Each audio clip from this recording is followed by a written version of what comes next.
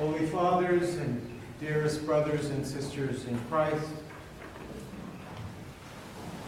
it's a real joy to be with you today as we gather for a celebration, an appearance or participation or miracle of God, as we see in the story of Our Lady of Walsingham.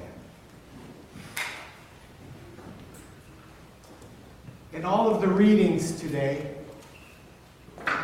we have a thread about faith and truth and law and commandments and challenging of thoughts and perceptions and understandings, and finally a revelation of who this Christ is.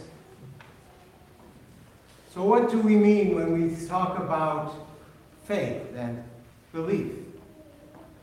When we say our faith can move mountains, our thoughts move mountains. Perhaps I can't wish even rain when it's dry. So something must be true on some deeper level. So I would suggest we consider moving from the surface level, a level of what and what we touch and what we see and what we understand literally, to what I would call a level of who. So rather than what is faith, because we have so many definitions of faith, who is faith? Who is truth? Who is reality? Pilate asked Jesus, what is truth? Imagine he asked, who is truth? What is truth? Jesus has indeed a sense of humor.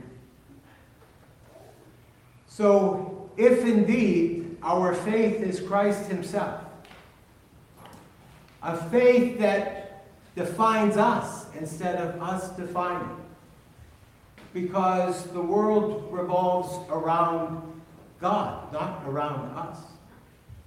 We didn't create this universe. We were created by God for his delight, and the universe for us to be able to commune and to know him, and for him to delight in knowing us. It's a level of who. So now, how does this truth read? One of the things I like most about this church is the cross behind me, which depicts in a way that no other crucifix in our archdiocese does. Christ making the cross willingly his throne. It's within the liturgical writings of the church that Christ willingly chose to make the cross a throne. The throne needs to be elevated because this Christ is not just King of the earth, but he's the Lord of Sabaoth, the Lord of all the heavenly creatures, all the light-bodied creatures. He's God. And allowing himself to be hung upon a cross so that he can die the way that we die, allows him to participate fully in the experience of his creation so that we can be merged with him, so that we can find him in our hearts and we can understand the law inside of our beings. Brothers and sisters, I tell you that the faith that we hold defines us, rather than us defining the faith. The faith defines us because it's God himself in us who reveals to us who we are and what we're for. And to take that away is to pretend to be gods ourselves, as we saw in Adam and Eve. The temptation was that if they made themselves God, they wouldn't need God and they could do anything and everything. Notice in our worship that we have two gospel readings. One is proclaimed from the middle of the church, and it's for our edification. We encounter God there and we meet him. But the other is done at the altar, because that other is prayed. And we pray that gospel. In the beginning was the Word, and the Word was with God, and the Word is God. Because that gospel tells us who we are. We are the children of the light, who are grafted to Christ in our baptism, who are able to call him Daddy in the Lord's Prayer, because he shares with us himself. And when we suffer in the world, and being a Christian exempts us in no way from any suffering. When we suffer in the world, and St. Peter died a martyr's death upside down. When we suffer and die in this world, our Lord is grafted to us and suffers with us, and we rise with him. He takes on flesh and he joins himself to us so that we can participate in his resurrection and in his ascension and in his oneness. We don't decide if we're human or kitty cats or polar bears. You see? We don't even decide on our names. God knows us from conception and loves us as we are. And no matter our struggle, no matter our pains, no matter our victimizations in a fallen world where people mess up on each other all the time, God is loving us, and he is with us, and we're grafted to him, and he's grafted to us, and he delights.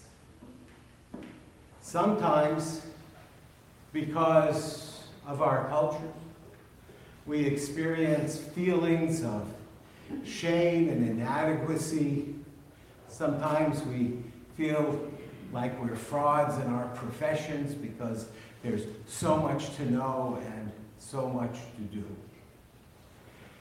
If we can get our eyes off of our belly buttons and onto Christ and his mercy and his love for us, we can learn to be as kind to ourselves as we are to each other, especially to strangers. We're not so kind to family, but we're really good with strangers, right? And we should treat family as well as we treat strangers. Everything would go much better, I promise. But if we can do that, then we can let God's light shine in us, and we can stop wasting time. All the time that I wallow in my sin, feeling guilty and shame. I'm not preaching, I'm not teaching, I'm not studying, I'm not preparing, I'm wasting time. And it's all about me. The time of repentance brings us change and brings us growth, and I'm all for that. But I'm not for suffering unnecessarily. I will accept pain, but not for no good. You know, people at the gym, I watch them push and work real hard, you know, and they say no pain, no gain. You know, I just want to keep my muscles moving. I'm happy with that. So I'll accept some pain for some gain. But pain for nothing, that's not, I'm not going to sign up for that. That's not worthwhile. That's not worth anything. Imagine when your 3-year-old says no to you and throws a tantrum. And you still love him. You might not give him ice cream before breakfast. And he'll hate you for that. And he'll jump up and down and he'll scream. And you'll say, oh, what a cute little tantrum. Isn't this nice? Right? Because we don't need to be afraid of 3-year-olds. And I promise you, God is not afraid of you. And when we throw tantrums, God must say, oh, look how cute.